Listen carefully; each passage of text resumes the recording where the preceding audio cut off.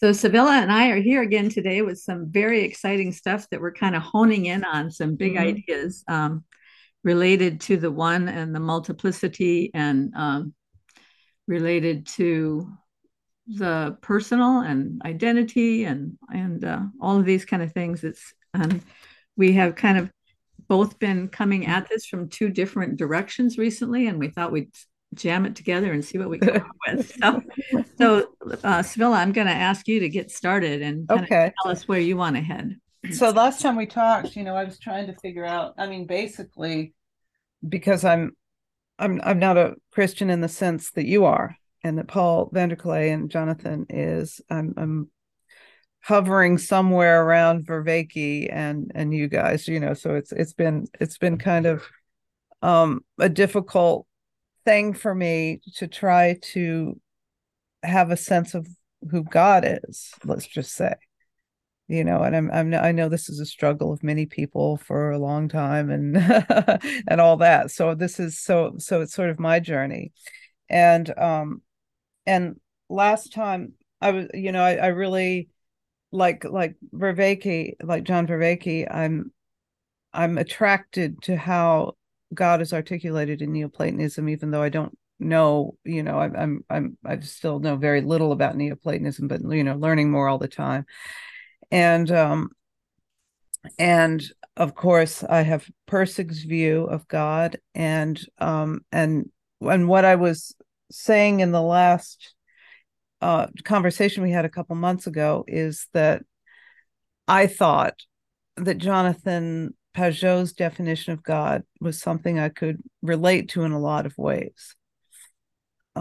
Just in terms of the ineffability of it. The personal part, I'm having a little bit of a harder time with. And that probably has to do with my, um, what was my secular nature and just, upper middle class liberal education and all that, and being, uh, going to college in the 80s and just being atheistic when I was younger, all that stuff, right? So now I'm trying to envision it in a way, since I didn't really inherit a tradition, or I didn't join a tradition. So I thought that Pageau's description of it, aside from the personal part, really I related to. I thought it was like Plotinus, and I think it's like Pirsig. So I think the struggle I'm having is jumping up to the personal, as Jonathan would say. So that's sort of the nature of the discussion. And then, of course, what was prompted all wanting to do this conversation is when Paul Vanderklay gave us, the critique where I'm trying to envision it. I use the word force, trying to envision God as a force. And you said that if it's a force, then you can actually rein it in and get a handle on it, and that's below God if it's a force. It's something that's even below us, that's a physical thing that we can get a grip of. And that's what Paul's critique was. So I think what I'd like to do is start with Pageau, Pageau's little the clips that we agreed on. Um, and then maybe should we just do it all at once and then discuss it, or should we do the clips and then discuss it? What do you think? Or do the Uh, clips and the readings and then discuss it? Because what I've got is the two clips that I sent you. uh-huh. I have that which is showing there, which is from the Stanford Encyclopedia of Right. Philosophy about Plotinus, and that figures into how Jonathan Pageau described what God is with his guest. That clip. Maybe we want to start with that. Can you see the clip now? I can. Yeah. Okay. So we'll start here Yeah. and yeah, and then we'll look at Yeah. the paragraph on Plato. Understands Yeah. it is that God is a communion Well, of can we, persons. Right. Karen, can we start a little earlier with the guy actually asking him? Oh, the Because, question? Sure. yeah, yeah, because he sounds like me, this guy. Okay. Yeah. Is God is would God kind of be like an abstract set of values, or would God be a person? So it's okay. So the way that Christians understand it is that God is a communion of persons. Right. Okay. Right? Right. So that's what the idea of the Trinity is. Right. And so the best way to understand is that God is the infinite source of everything. Right. That's the first thing to understand, is that's what God is. And the second thing to understand is that anything you say about God is always wrong. Like, everything you say about God is always a compromise. Okay. And this is something that's just completely orthodox. Like, it's not some new age stuff. This is really what the church fathers taught, is that God's being, or God's essence, or God's beyond being, is not actually a being, is beyond being, is something that you can't talk about. Okay. But nonetheless is the source of everything, right? The infinite source of everything, which is beyond everything. And it manifests, it reveals itself to us as a communion of persons, as this communion of love between beings. And they're not beings like I always say, like, if you think that when I say use the word being, it's like the same thing as your car, or as an apple, then stop. Then God doesn't exist. Then I'm totally fine in saying God doesn't exist if for you existing just means the things you can see and touch and quantify, right? Sure. But let's say God is beyond that level. And so that is how God reveals himself, though, as a communion of love. And you could say that in Christianity, the infinite itself, right, and the expression of the infinite, and the manner in which the infinite expresses itself in the world, is all part of God.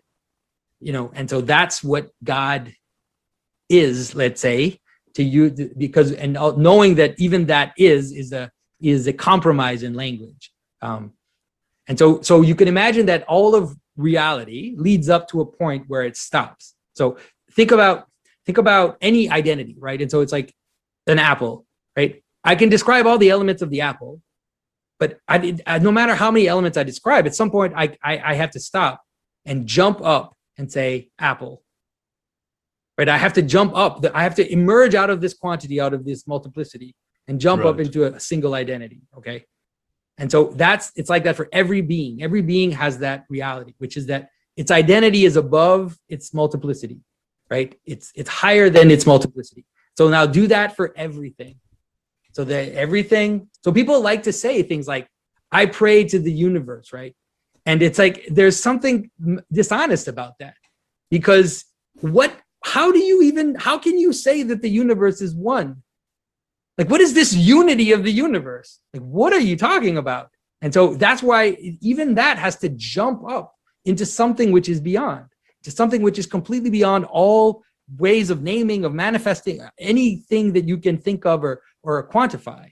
And that is what the divine is. That is the infinite source of everything, right? The ground of being, you could say. There are different ways of trying to talk about this. And then for Christians, especially, it manifests itself as a communion of love. And then that communion of love helps you understand how things exist in the world.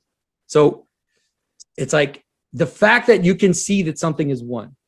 And you could go as simple, even an apple, you could say something like, the apple exists through a communion of love. And you'd say, oh, that's a stupid thing to say, but think about it. It's like the elements that make me recognize that something has being, they're all multiple. There's an indefinite amount of them, right? A chair is even better. Like, there are all these elements of the chair, and then somehow they come together and they join a single purpose, and then they exist as one. And that's what love is, because it doesn't also destroy the multiplicity, right? It doesn't stop the chair from being multiple things at the same time. It's still legs and a back, and it's all those things are still there, but somehow they're able to kind of come together and become one. And that's how the world exists. That's how everything exists, basically. So when he's talking about that at the end there, the communion of love, he goes on later on in that video to talk about the communion of love being the Father and Son and Holy Spirit, who have had this relational love going on since before time began. And so that's the communion of love. And That's why he says that that is beyond being, beyond what we think of as entities, right? That all entityness comes out of that communion of love.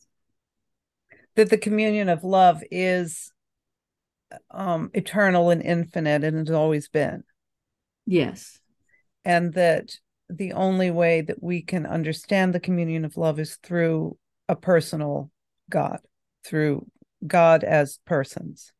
Yes. Well, and I think that in that video, in the center part of that video where Paul is talking about this, he goes back into some C.S. Lewis, and he's the problem is if you only imagine an abstract entity, if you think that thinking about this communion of love as being three persons, if you think that's weird, then all you have to do is think about the weirdness of thinking of this as an abstract entity, because when you do that, the analogy, the pictures you get in your mind are all weird pictures. Like you're either seeing this as an amorphous gas that sort of spread throughout the universe, or as some kind of substance similar to tapioca pudding, I think was the example that C.S. Lewis used, So that's why I think God knows us and knows that we're not good at grasping infinity. And so in order to relate with us, he gives us a picture, an analogy that we can relate to, which is why I think I'm perfectly fine with the Platonic vision and Plotinus vision. What they are is an attempt to understand. And then when Christ comes, he gives us the fullness of this image. He is the image of God. And so he gives us the fullness of this image that we can then relate to on a personal level. So Plato, then Plotinus, and then I guess it would be Aquinas. Is that right?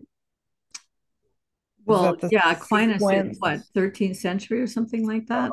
Oh, okay. So, all right, sorry. So let's say that the Christian view of God emerges from like the Neoplatonic or the Platonist idea of God is not fully formed, and Christianity allows it to form. Well, I think Neoplatonism comes after Christ, I think. Yeah. So I am not a philosopher at all. Okay. Yeah. So lots of caveats here, but my understanding is that some of the early church fathers found Plato's language helpful in explaining some of the philosophical undercurrents involved in Christ's life and death and resurrection. And so they incorporated some Platonic language when they were describing, when the church fathers were teaching about these things. Because here's the thing, I think from the beginning of history, God has been in the process of revealing himself. It says in the first chapter of Romans that basically we are without excuse if we say, I had no way to know there was God. He says, I reveal myself all the time. Right. The heavens declare my glory. All you have to do is look up and you can see that there is more. So that would mean that God would reveal himself in different ways. And this is how he revealed himself to Plotinus. Was that fair to say? Well, let's say God's revelation is there. Yeah. Each of us has only an imperfect way of understanding that revelation. So even the Trinity is imperfect, but it's the best. Like what Paul says in the clip we're going to play, right? I'm not sure. You want to go back to the beginning? Well, let me read this. Read the thing from let's read that first. Just as a clarification, I would not say that the Trinity is imperfect. Okay. I just want to clarify that. All right. I think that So for man, the Trinity is perfect.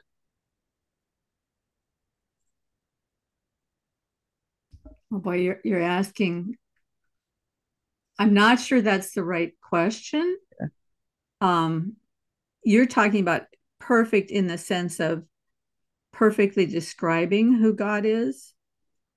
I don't think that human words can perfectly describe anything, Right. but God's revelation is perfect. Any understanding that we have of that revelation is going to be imperfect. But for 2,000 years, people have been grappling with trying to find a way to, as a body of people, understand and worship the understanding that we have of God's revelation to us. Let me say that. Okay. And Okay. now you're going to read this paragraph Yeah. from Plotinus. Yeah. Okay. Emanation, multiplicity. And Pageau was talking about multiplicity leads up to a point and it jumps up, and then that's the identity. There's the multiplicity, and at a point it stops, and where it stops, it emerges. It is this. I don't think that's the page I want. Hold on a second. I want to go from here.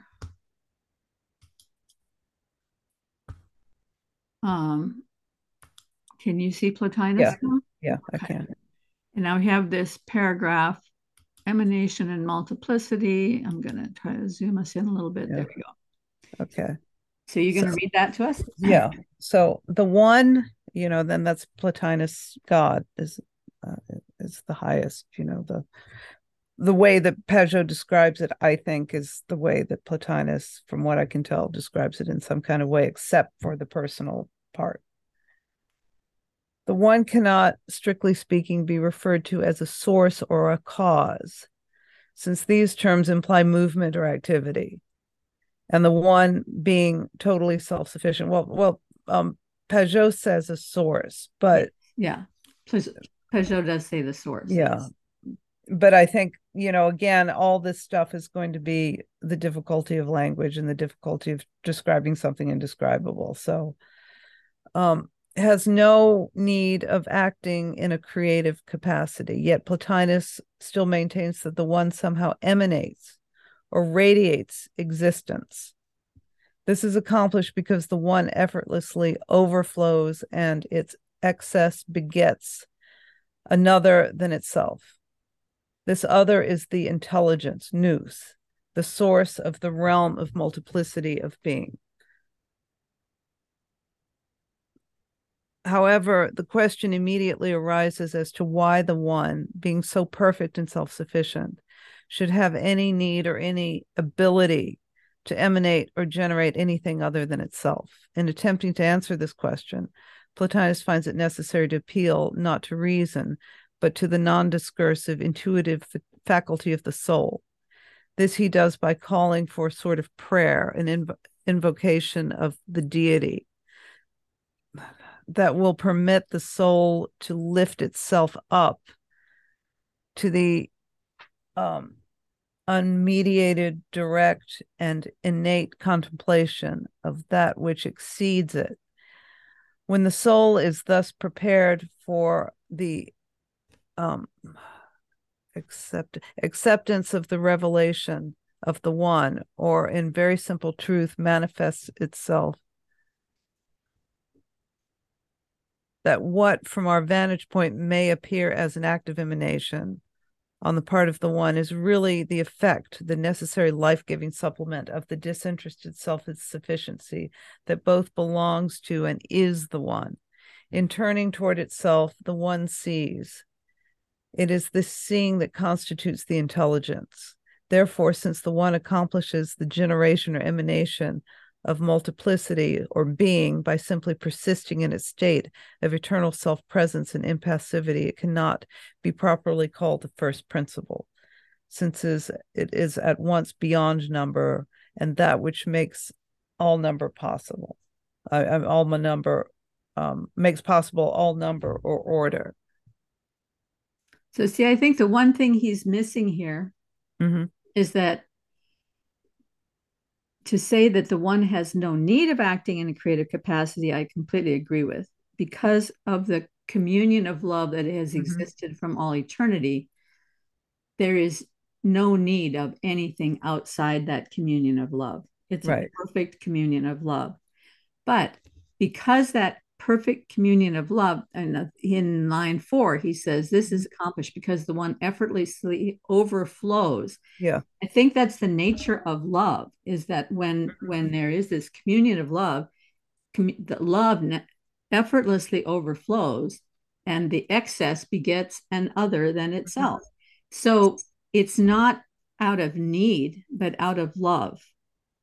And so I think he's onto something here, but he hasn't got that love piece in here, right? But then down below he says, when the soul is thus prepared for the acceptance of the revelation of the one, a very simple truth manifests itself, that what from our vantage point may appear as an act of emanation on the part of the one is really the effect, the necessary life-giving supplement of the disinterested self-sufficiency that both belongs to and is the one. I don't like that word disinterested. Yeah. I think that's maybe a category error of some kind. But then he says, in turning toward itself, and then I don't like itself, okay? In turning toward itself, the one sees. It is this seeing that constitutes the intelligence. Now, I don't know if you have to use the word intelligence, nous is a better word, really, but there is something there about seeing, because I think it was Matthew Allison, who has such a brilliant mind, and sometimes he says things I don't even know if he knows what he said, but he said seeing gathers. Yeah. And that makes sense. Right? And gathering implies love. Well, yes, but I mean, this goes back to the very fundamental of all the things we've been talking about in this corner, where it is attention that makes attention and love and all these things are lined up in this space, where attention and focus are what actually allow us to see multiplicity as one. It's looking at a chair. It's our focus on the chair. I think Vervaeke uses the terminology. Vervaeke is using J.J. Gibson's idea of attentional focus making something one out of the many. And then is he the same one that talks about, like, I can't remember the terminology anymore, but it has to do with this graspability of the cup and the relation that the cup to me. I forgot what there's a term that they use there. And that all has to do with this idea of seeing, right? So it is seeing that makes something come together. Now, I don't know if it's too soon for me to jump into this stuff from Michael Levin, but if that's okay with you. Well, let me just I mean, that's a really interesting point, is that the attention is what, like, there's love inherent in the attention. Well, humanly speaking, we can use attention in very malevolent ways, but if our attention is coming from a loving source, then yes. But a human person can give a malevolent kind of attention, have a very negative effect on things as well. And that's when Pageau says that you are not you're not embedded in the highest. You're not embedded in looking up towards the highest as you attend. Right, because symbol is synthesizing, bringing together, right? And diabolic is tearing apart. Mhm. So when you have a malevolent kind of focus or attention, then you're tearing apart. But when you have a loving focus, you're bringing together. Right. Oh, yeah. Yeah, that makes right. sense. Yeah, So, that's really good. Yeah. so the, Yeah. the seeing of the one that is all love is bringing together.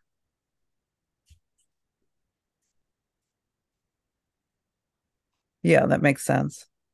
Now, I had a thought the other day, and Mhm. I didn't have a chance to look this up, so I should look up the etymology of metabolic. But meta means like this one level up, and so I'm wondering if somehow symbol brings things together, diabolic tears things apart, but metabolic is this act of like Jonathan talks about when you eat the apple, or maybe it's not Jonathan, maybe it's J.P. Marceau, talks about how when you eat the apple, you are internalizing the apple. It's becoming part of you, just like That's I think that's Matthew who says that. yeah, well, Yeah.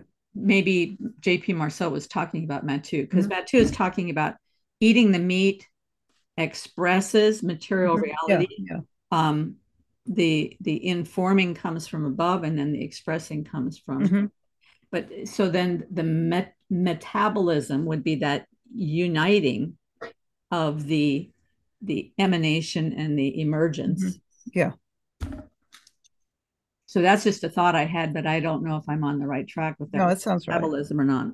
Yeah. Or the act of expressing.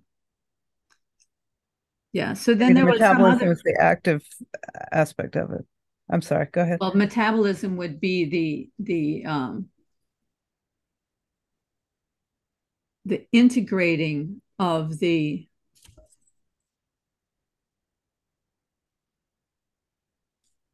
taking the symbol into ourselves, integrating it, and then expressing it in material reality. Like a tree becomes more substantial as it incorporates the carbon from the air into its being, and so it continually is becoming more and more substantial, and that's some sort of a process of metabolism. Right. So anyway, that was just a random thought, but I didn't interrupt you. You were on a roll here with Plotinus, and then you wanted to say something about Neoplatonism, or did you? No, I think that's all I wanted to say. Is just like seeing the act of love itself. Loving is what creates this unity. Like, because Pageau was saying, you can't just say the universe is one. What does that mean? It's this active creation of the unity through this act of love. It's a dynamic process, ever occurring dynamic process. So I guess that when Plotinus says something like, on the one hand, I think I understand what he means by that. You can't say that it's a cause, because that would imply movement or activity, and I think that means before the movement activity is God, but God, let's just say, overflows or chooses to release that movement and activity, and that's the creative force. That's a manifestation in physical reality of God, who does not exist in physical reality. Well, I mean, or at least, I think from the Christian perspective, Jesus Christ is ultimate reality. So when you say physical reality, that could mean several things for us. Part of that would be the reality of the world of physics, right? The reality of the world of physics is the reality of particles and disintegration, more or less, to see everything as pieces. But then there would be what Wolfgang Smith calls the corporeal reality, which is the macro reality of the stuff that you and I see, right? So we could talk about different levels of what we think of as reality. I think that's what I mean. I think that when you're talking about the one in the Plotinus sense and in Pageau's sense, I think this is where they have it in common. It's not something you can even talk about because its existence isn't in an arena that we can comprehend. Right. Before that we have to because space and time are created entities. Yeah. Right. And that's right. And that the one can't be even spoken of. It can only be understood in an analogy. And in Plotinus, that analogy would be that it is received, let's just say, that the intelligence that we have, that we possess in our corporeal being, the nous, ties us to the ineffable. Yes, makes it possible. Makes it possible for us to have makes it possible to receive the signal, let's just say. Yeah. And which would go back to Esther Meek's what she calls covenantal knowing, that that all knowing is a function of our being able to sense with the nous, be able to sense something and bring it into our mind. And then, Ian McGilchrist talks about the right hemisphere is the hemisphere that has access to the outside world, bringing in what it chooses to be fascinated with, and then offering that to the left hemisphere, which then can atomize and take apart and look at and kind of figure things out. Kind of the way, like when I was a kid, conversations in our household were always dump some idea out on the table and rip it all to pieces and maybe put it back together again at the end or something. I think we were a very left brain household. But and I sometimes miss those conversations. But I mean, these conversations are kind of like that, only not fueled by all my relatives' drunkenness and anger. So anyway, yeah. So I think there is that, but now I forgot where I was headed with that. Well, let me just, why don't we move into the Michael Levin observations? Okay, so he's been having this conversation with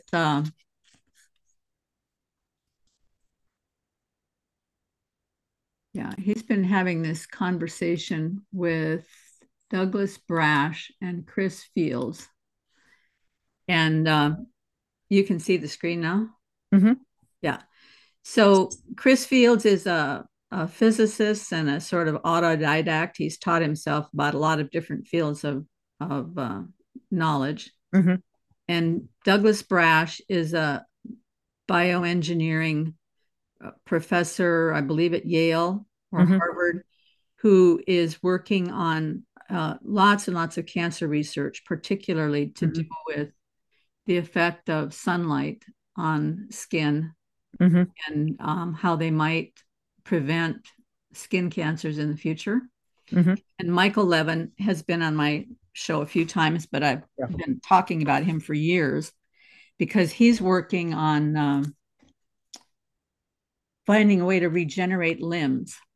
But what makes him fantastic. Yeah, what makes him most interesting to me is that he is willing to ask questions that hardly anybody else in the science world is willing to ask.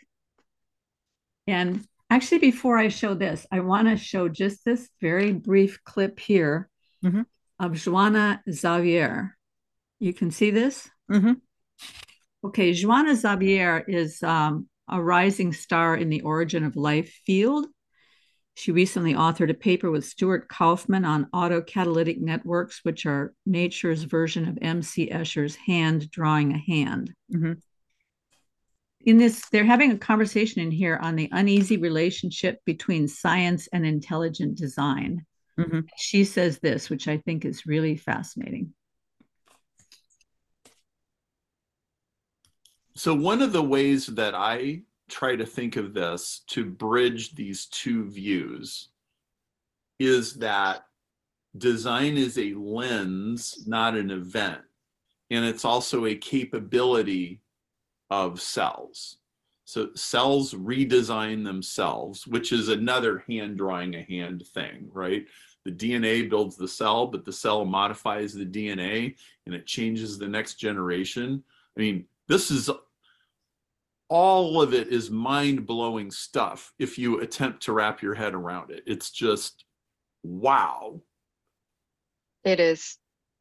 But about intelligent design, let me tell you, Perry, I read Signature in the Cell by Stephen Meyer. Is that his name? Yeah. Yes. Yes. And I must tell you, I found it one of the best books I've read in terms of really putting the finger on the questions. Yes.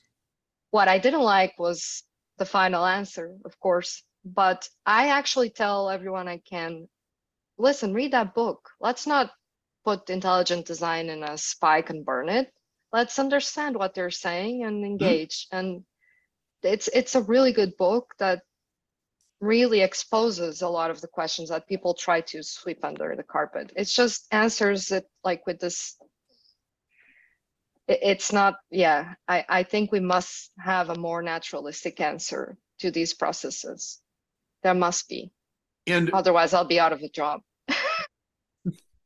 You got that right. Mm-hmm. We need a more naturalistic answer. Otherwise, I'll be out of a job. Okay, so cool. I think that's a very good response from her. Mm-hmm. Because if we just have the answer, oh, well, it's God, then all these guys will quit working on these problems. But because they don't have an answer, they keep striving for, cancer research and trying to understand how the world is put together and regenerate limbs and all of that. That, just for a second, I'm going to stop sharing because I can't stand just looking at the screen and at you. So what we have then is we have these questions. And when the first time I had a conversation with Paul, like 5 years ago, I put forth this concept that I had of the world, that all these different levels of knowledge and these different domains of knowledge are all connected together somehow through beauty, but that each one of them is basically infinite in scope. There's an infinite amount of information and knowledge and wisdom that's available, and that scientists are just sort of walking out into this field of infinite information and knowledge and wisdom. And because each scientist is unique, they grab some little piece of it and then they start working on it. And then there's lots and lots and lots of stuff out there that they can find to use to answer their questions. Well, that's Esther Meek's covenantal knowledge. It's all there as a gift. You're out there looking through this landscape and there are all these gifts. And if you keep looking, you're going to keep finding these gifts. So in my mind, if the scientists would have this perspective of where are the gifts stored? These are gifts. Where are they stored? I'm going to go find where they're stored. They would have a handle already on the idea that there's just all this riches out there to be had. Yeah. But you have to look at it as a gift. And if you look at it as a gift, you've immediately jumped up one level, which means there's something beyond, because these gifts come from somewhere. This is why I think that Newton and Kepler and all those guys back in the day who were deep believers in God, that's what centered their whole science. Yeah. Was this belief that there was order in the universe because there is a God who has given us an ordered universe, and that there is knowledge to be found, and it's a gift. So then this brings me now to to this conversation that these guys were having. Now, can you see the screen again? I can, yeah. Okay. So this Douglas Brash is really interesting. He asks lots of interesting questions. I'm just going to start here for a few minutes. Okay. And it dawned on me that, well, there's actually two things in that box. There's numerals that are getting rearranged, and there's numbers. Okay, just a second. I got to go back a few seconds more. Scrambled up, and you're trying to get them back 1 through 10 by doing swapping.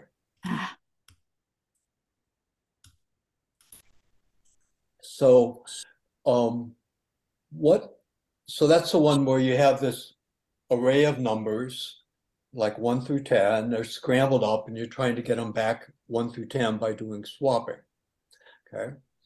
And it dawned on me that, well, there's actually two things in that box. So he's talking about some kind of a puzzle or a game where you have a bunch of numerals in a box, 1 through 10, and you have to try to figure out how to get them in order so that they go from 1 to 10. Okay, that's basically the idea of this. Numerals that are getting rearranged, and there's numbers, which are where the information is actually sitting and the constraint is actually sitting. And so does that make sense to you? Yeah. There's two aspects of this. There's the numerals, which you could think of as children's plastic toys numbered 1 to 10. But the only thing that makes it possible to put them in order is that there's some sort of abstract information level above, right? Yeah. You're basically using the number information and comparing current positions to the number ordering. Numerals don't have an ordering property, you know, they're just scratches on paper. And then as soon as you have that dichotomy, you now basically have the same dichotomy as the genotype, phenotype, blueprint, object that you're making, and so forth and so on. And so among those, and that confers then a number of interesting properties. First of all, you can swap things at the blueprint level and not necessarily get any change at the phenotype level. Or maybe you do, maybe you don't. And that's the sort of option that lets the stress selection and genetic assimilation work and so forth. The other is that as soon as you think of it in terms of like these two levels with blueprint and the output, the first thing you want is to have parts. And so by analogy with the DNA, which is actually, I think, probably a pretty good analogy in many ways, you know, you've got different bases. And then on the other hand, you've got amino acids. And then, so what actually happens with that? Well, you've got a very rigid code that goes from the DNA to the amino acids and thence to the protein. But which proteins you decide to make and how those proteins assemble or get assembled by another protein, that's the part that is subject to optimization, I would guess. And so if I were going to look for a place to apply a free energy principle, that's where I would guess it would look. Now, maybe in evolutionary history, there's a similar principle for just deriving a code. But in any event, so then now if you're looking for some kind of electrical code that's the analog to that, then A, you would like some parts. Sorry, if you're want an electrical blueprint that is the macroscopic blueprint that's constraining the organism, even if you push its eyes around or something, then A, you would like some parts of some kind, like sub-electric fields, and B, you'd like some code for how that gets translated over into actually building the organism. And then the funny thing about the genetic code, so we know about the reading frame as basically restricting how to go from ATGC to an amino acid. But I remember in grad school, I asked, well, okay, where is that code sitting? And where it's sitting is in the tRNA synthase. And so then the question is, okay, can you look for analogs of all this stuff with the electric fields? Yeah, I mean, you're right in that it's really critical for all these bioelectric states to ask who the interpreter is. So the mapping, right, much like with the DNA, the mapping between a distribution of voltage states and then some anatomical, state later on is really critical. And we spent a lot of time, and we're still thinking about. Originally, we thought that it might be specific voltage levels mapped to specific organs, and then we saw that was. Well, okay, this whole thing is super interesting, but I want to focus in on Douglas Brash's question. Yeah.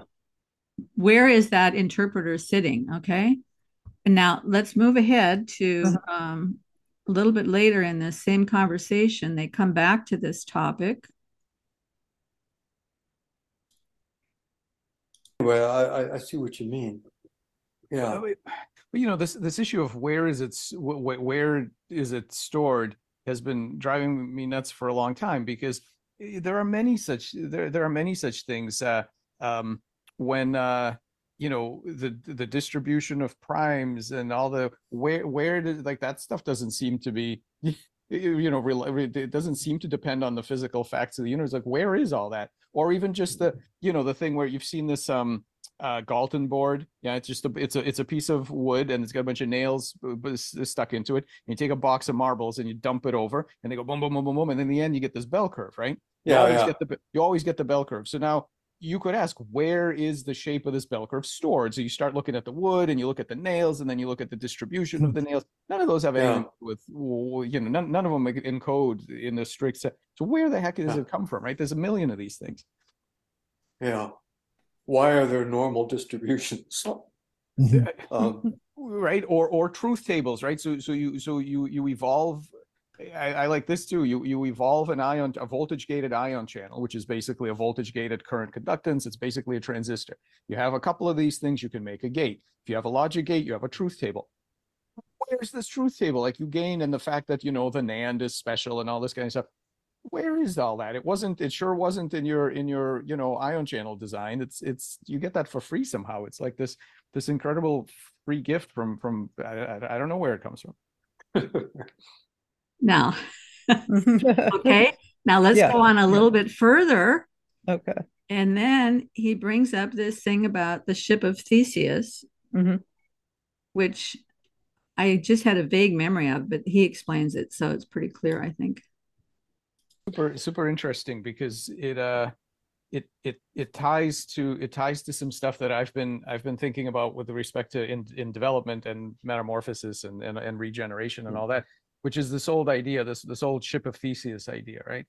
And so thinking about the fact that the important thing about the ship of Theseus, as they replace the planks and all that, and it stays the same ship, is that what allows all this to happen is the policies in the ones doing the replacing.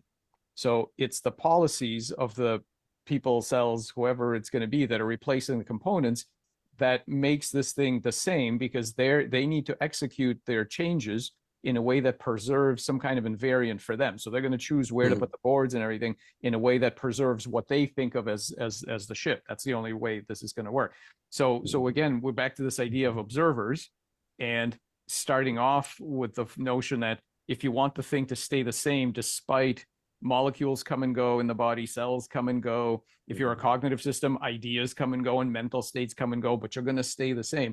For you to stay the same, there has to be a replacement policy of some sort.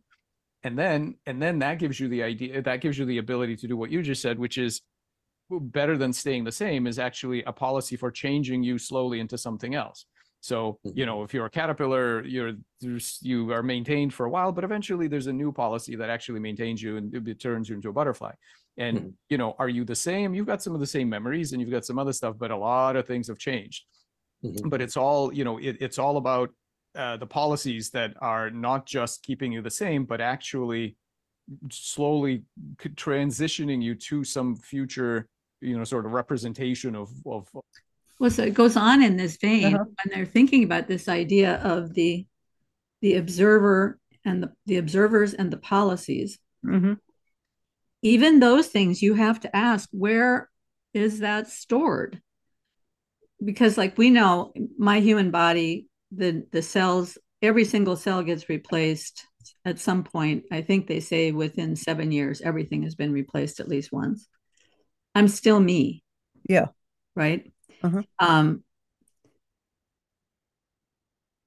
If you look down all the different levels, as each cell is dies and then is replaced, there are observers that are adhering to certain policies Mm-hmm. as to how to reconstruct that cell and how I think it was Glenn, my physicist friend, who's Yeah. been Yeah. on a number of times, he says that built into the DNA is I guess you could call it an error correction mechanism or something that always takes you back to the original. Mm-hmm. So instead of my cells replacing based on um, changes that might have happened in my life over time, it goes back to the original and creates that cell, with the exception of cancer, right? Mm-hmm. But so you have the observers and you have the policies, and then you have where are these gifts stored. I mean, this is what makes these guys so interesting, is that they're willing to use terminology like Yeah. a gift. It's like a Yeah, free sure. gift out there. Where is it stored? Mm-hmm. And I think that's like the big question, right? Well, that to me, right off the bat, the gift is quality. The gift, the thing that keeps, things going, or it's like in Pirsig, that would be like maintaining a high quality static pattern, a human being. And the gift is that this is a static pattern that has been deemed to be very high quality and it wants to be preserved. Now it's going to update over a long period of time through evolution with what's better. So the gift is what's better. When you say it good, wants what's to be, better. when you say it wants to be preserved, you mean the static The static pattern pattern, the value. wants to. Yeah. Yeah. Well, so that's a personal statement right there. Tell me what you mean. It wants to be preserved. Yeah. Yeah. I want to be preserved. I Yeah. am a static pattern of value Mhm. that wants Mhm. to be preserved. That's a personal statement. Mhm. You can't make that a force. That's a person. I think that's absolutely right, and I think that in this way of looking at things, the desire, love, is the essence of everything. So in that regard, if you were to make the transition into a person, because it's said that Pirsig's theory is what's that thing, that panpsychism in some kind of way, that within everything is love, and that's what combines to make patterns, and patterns update themselves and sometimes even break apart when it's better to break apart and renew. So within this is why I think that even with my own struggles to understand this, that there's something in Pirsig's philosophy that allows me to enter into this corner in a way that I think can help me make sense of it. Mm-hmm. It's because the quality itself implies love. It implies better. It implies the ability to be better. The betterness, the valuing in itself is the expression. Let's say Plotinus says the overflowing of the one into manifestation is betterness, and that's the movement too. So it all kind of lines up if you look at it in that regard. Yeah, and I think I've heard, like I said, I'm not a philosopher, but I have heard this word panentheism as maybe a substitute for panpsychism, because panpsychism typically is used and understood by people to mean that God is everything. Like we can look at the world and that is God. But that's really a diminishment of God. And that's like when Pageau says, "What do you mean by God's everything?" Yeah. I Or mean, what do you that's a mean huge diminishment of Yeah. God because everything is still finite, Sure. right? Yeah. So, but panentheism would say more that God is in everything. Mm-hmm. So God is outside the universe, Mm-hmm. completely perfect and ineffable and a communion of love. But God has also invaded or pervaded or exists within the universe in everything. Yeah. And then that I mean, I like your use of the word better, the betterness. Pirsig uses the word quality. You could use the word, I mean, Jordan Peterson talks about how value has to be at the base of everything because same thing. Yeah, I think they're saying the same thing. Right. Because if there is no better, then there's no reason to there's no reason or move ahead or anything. That's right. So these three guys that were talking, they were talking about the free energy principle, which is Carl Friston's idea that and it's very mathematical. It would just kill you how mathematical it is. I just have to show you because this is such a charge. Oh, did I lose it now? I guess I lost it. I had it pulled up, but I somehow got lost. Okay. Well, anyway, doesn't really matter.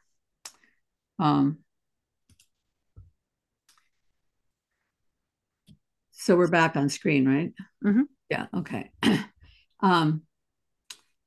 Anyway, it's a mathematical thing that says that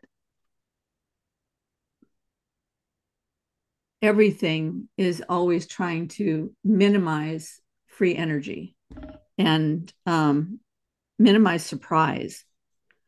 It's a mathematical logarithmic scale of some kind of minimizing surprise. And so that's the energy that drives life, which sounds very, I don't know, sounds very static and clinical. All that. It's not nearly as beautiful as the idea of love, right?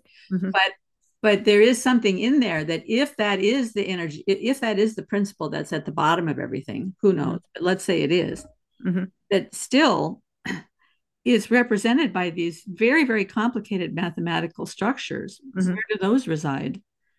They're all residing somewhere. They're all stored somewhere. All these mathematical structures that make this principle possible are all stored somewhere.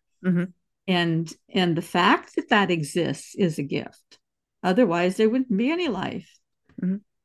If what makes life exist is to minimize surprise, what's the motivating factor for minimizing surprise?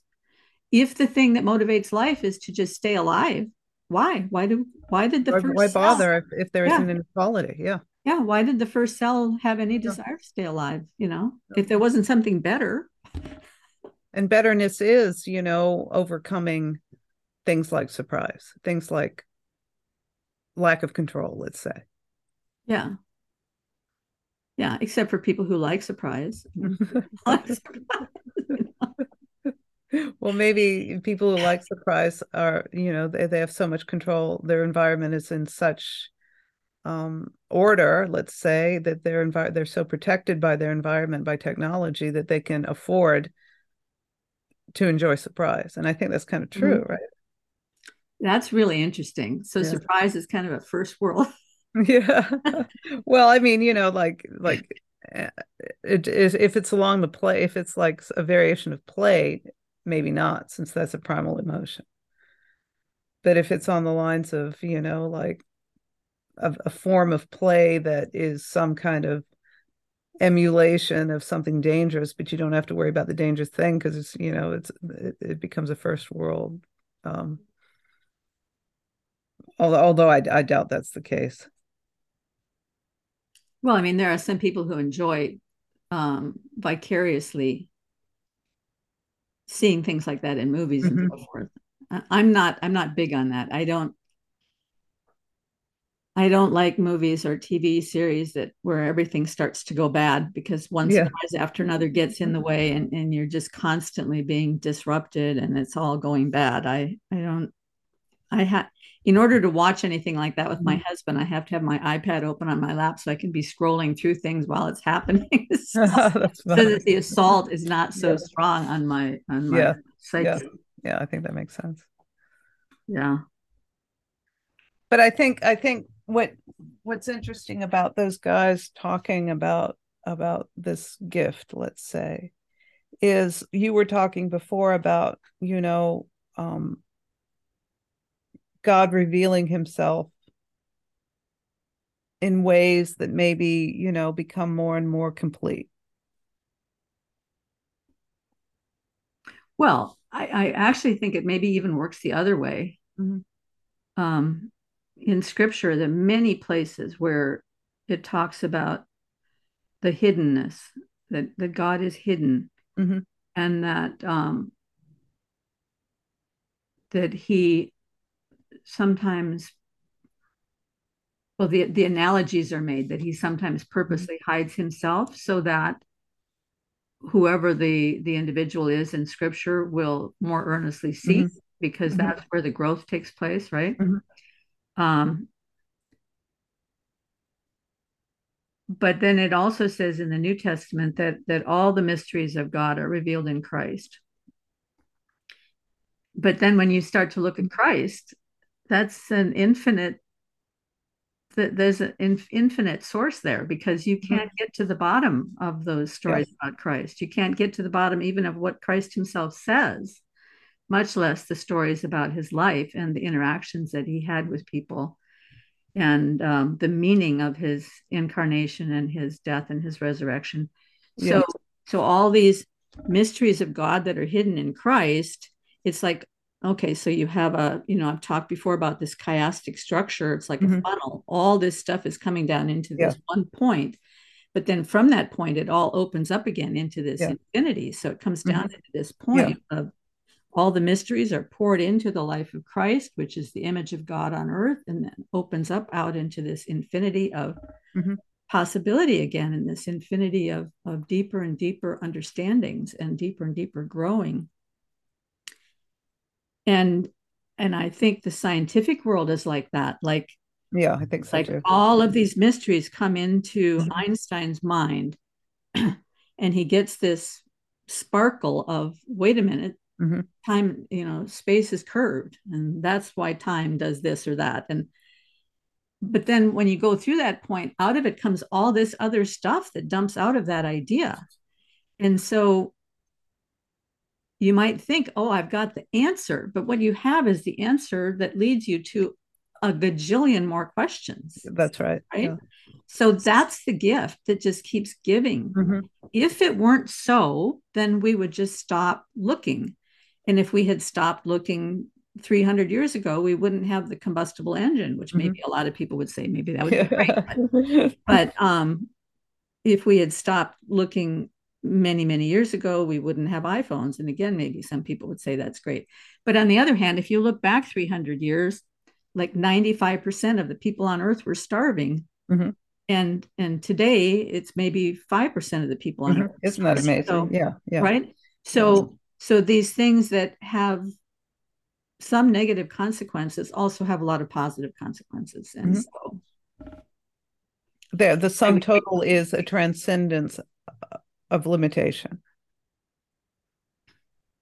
Wow, that's an interesting thought. Yeah. Wow. Yeah. Is that, you just came up with that now, or no? That's Pirsig. Yeah. That's sort of a restatement of that. But so if that's a restatement of it, then could you explain what Pirsig means by that? It means that whatever entity, let's just say, tries to overcome the laws that govern it, like the laws that restrain it, like constraint is the mother of invention. Something like that. Sure. Yeah. Okay. Like overcoming famine so that 95% of the world can be fed. I mean, famine is a real constraint if you don't have a handle on how to do agriculture. Which would go back to this idea that the obstacle is the gift. Right. Yeah. Yeah. Absolutely. There's one last thing I'd like to read. It's just a couple paragraphs. Maybe we can, discuss. Okay. Okay. All right. So this is now how God is discussed by Pirsig comes up in numerous ways. But this is just one way. One thing, he wrote this in a letter to someone. Quality can be equated with God, but I don't like to do so. God to most people is a set of static intellectual and social patterns. Only true, the propositional knowing, right? Yeah. Only true religious mystics can correctly equate God with dynamic quality, participatory knowing. In the West, particularly around universities, these people are quite rare. Because they think propositionally. The others who go around saying God wants this or God will answer your prayers are, according to the metaphysics of quality, engaging in a minor form of evil.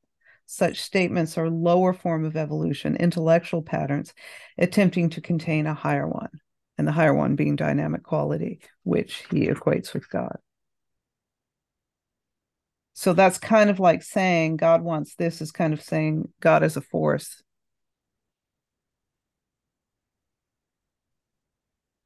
Well, or it could, I think you have to differentiate the two threads. One would be the propositional way of knowing.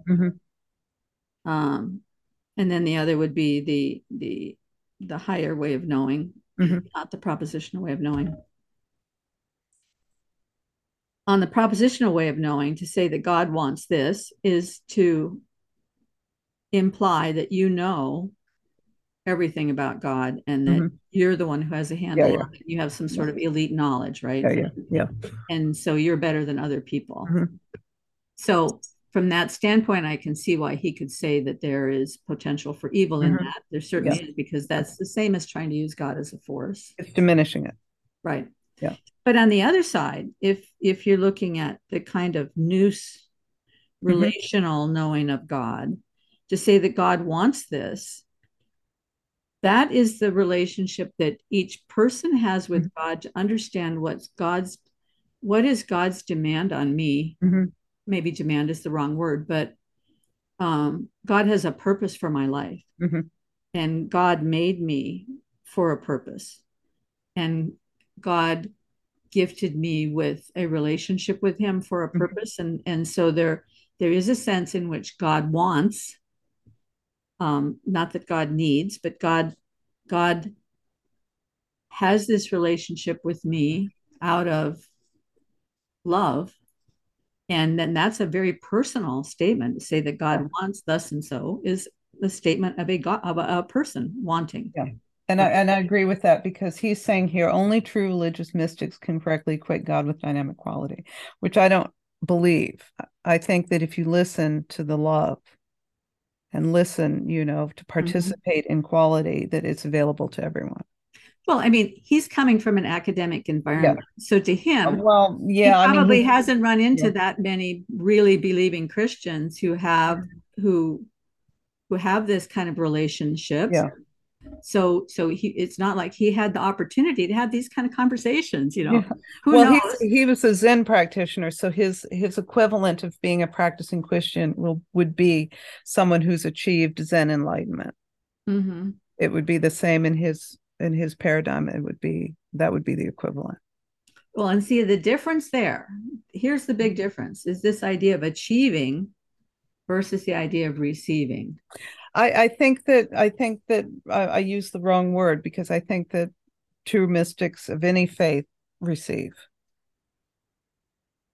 Well, yes, that's, I mean, I don't know anything about Zen or any of those things, except that many things that I've read about other religions, there's typically a set of steps that you go through to get to a certain level or to achieve, or a certain set of rules or 5 principles or whatever.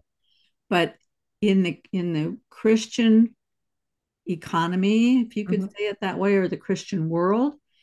The idea is that God knows that I am but dust, and therefore he reaches down and lifts me up. It's not like there's a ladder that I can climb based on some set of rules that I need to follow in order to get to a certain level.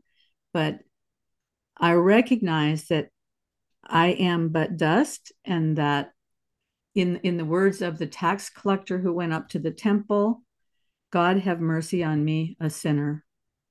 And Jesus said he went away justified. Not the Pharisee who went up to the temple and said, I follow all the rules. I tithe, I give 10% of everything. You know, I know everything about you. I'm so thankful that I have a handle on things, God. But Jesus said it's the tax collector who went away justified, because that makes sense. God have mercy on me, a sinner. God, there is a God. I am not him. God have mercy. He is a merciful God.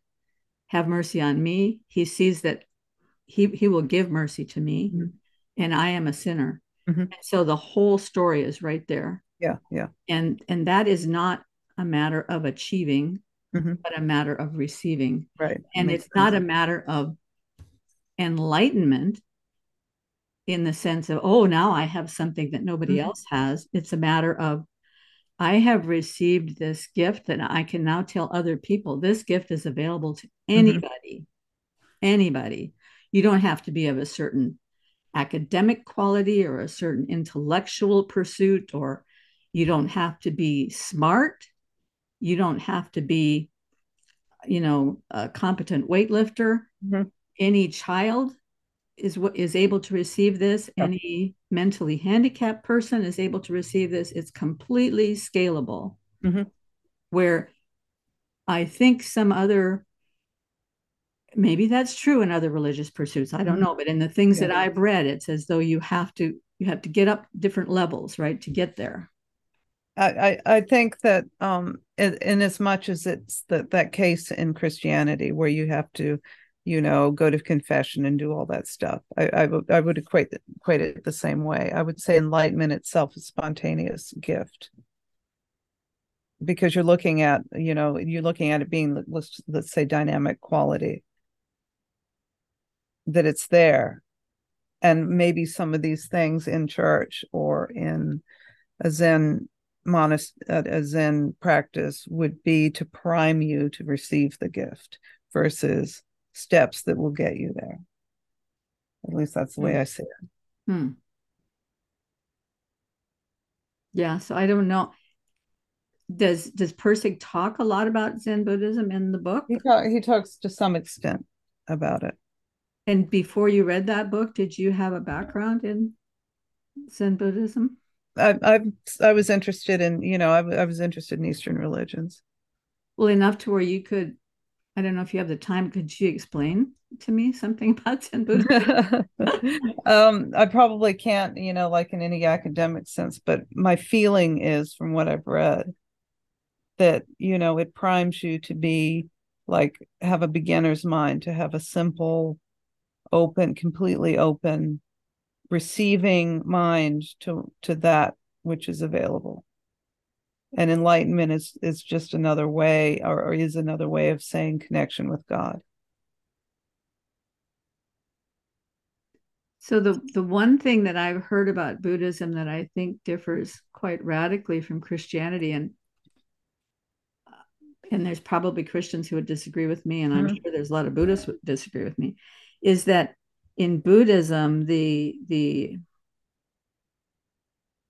I don't know if it's the highest, but the end point is that when you die, you rejoin the one, like a drop of water joining the river.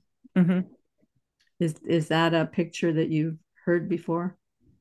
Yeah, but I don't know well enough about that to comment on it. Okay. So yeah, I don't know. That's just what I've heard. But in my understanding, that as a Christian, when I am when I die and I go to be with with God and all of those who have gone before, there's still something of me, of my all that God has made me to be, all that God has allowed me to learn and internalize and experience and everything that goes with me. Not that I become some amorphously connected to everything else, like we are all one now. But there might be another sense in which, I mean, I guess I could understand that in the sense of a drop of water is made up of particles, and when it goes into the river, it would still be all that same set of particles that it was before, but it would be distributed differently. So I don't know. I don't know. Well, maybe our next talk we should talk about maybe we should talk about that. We should talk about attitudes towards, I don't know what you want to call it, the afterlife, after death. Well, or in my mind, one of the questions that's, or at least my experience recently, is that one of the questions that's being tossed around a lot by people in this corner is what does it mean to be an individual, and is it indeed a good thing to be an individual? Is individualism good? Yeah. Or is it not good? Yeah. And there are some people who have very strong feelings about that. That's true. Yeah. Yeah. Now, my personal feeling has always been that God made me to be a unique individual with my DNA footprint, my DNA thumbprint, and that he also provides the gifts of all these different obstacles in my life that have caused me to grow in a way that's different than anybody else. Everybody has their own obstacle gifts, and that we're all becoming more and more unique as individuals as we go along in life, and that there's a reason for that. Because then we can speak back into the world from all those different unique vantage points and bring a wholeness that wouldn't be possible otherwise. Otherwise, we would all be seeing from one perspective, and you'd only see a part of the whole instead of getting a more holistic vision of everything. Yeah, I think that makes sense. But he also provides the ability to receive him, and that's the same for everyone. Yes. Yes. And see, isn't that the big mystery, that from the one aspect, everyone is identical in potential. And from the other aspect, everyone is completely idiosyncratic in potential. Yeah. So then you have this continuum. That's really interesting thought. Yeah. That's a Well, really we've got a lot to talk about in our next monthly conversation. Well, and I'm going to put this video of Douglas Brash and Michael Levin and Chris Fields in there, because I think anybody who listens to the whole thing, your mind is just going to be popping off like popcorn all the way through the whole video. It's like there's so much in there. When they get to talking about identity, it is so fascinating, but it's probably 10 minutes worth of the talk, and I didn't want to burden us with that long of a clip. But well, that certainly piques my interest. Yeah. You have to be a little bit patient with it, because they're struggling with some of the biggest questions, and even sometimes they get speechless and they just sit there and let the space sit there. And it's so fascinating to watch scientists struggle with these big questions. So yeah, this has been great, Sevilla. And so for people who are still with us, I want to say some big things coming up. Sevilla and I are both going to be going to the conference in Chino in May. So we're going to get to meet each other in person, which is going to be great. I can't wait. And also in May, I have Michael Levin and Matt Siegel of Footnotes to Plato pairing up, and they're going to be having a conversation. So that's fantastic. I'm excited about that. And next week, I'm going to be having another conversation with Gavin Ashenden. Oh, good. Yeah, about this. There's been a big Twitter debate recently about some of Jordan Peterson's comments. And Gavin Ashenden wrote an article about the Twitter debate. So I'm going to have him on and we're going to have a conversation. That's going to be a good one. And then I also have Ira Katz and Brad on to talk about this idea of value and money, the natural order of money, based on the conversation that Jordan Peterson had with Roy Sabak, which was a fascinating conversation just on value. And so they're going to come on and we're going to talk about that, because Brad is very excellent in this area of quantity and measurement, and Ira is a big fan of Austrian economics. So I think that's going to be a really cool conversation. So, and then you and I again next month. So that's right. Okay. All right, Karen. Much, thank you so much. Week. Yeah. I'll talk to you soon. Okay. Bye-bye.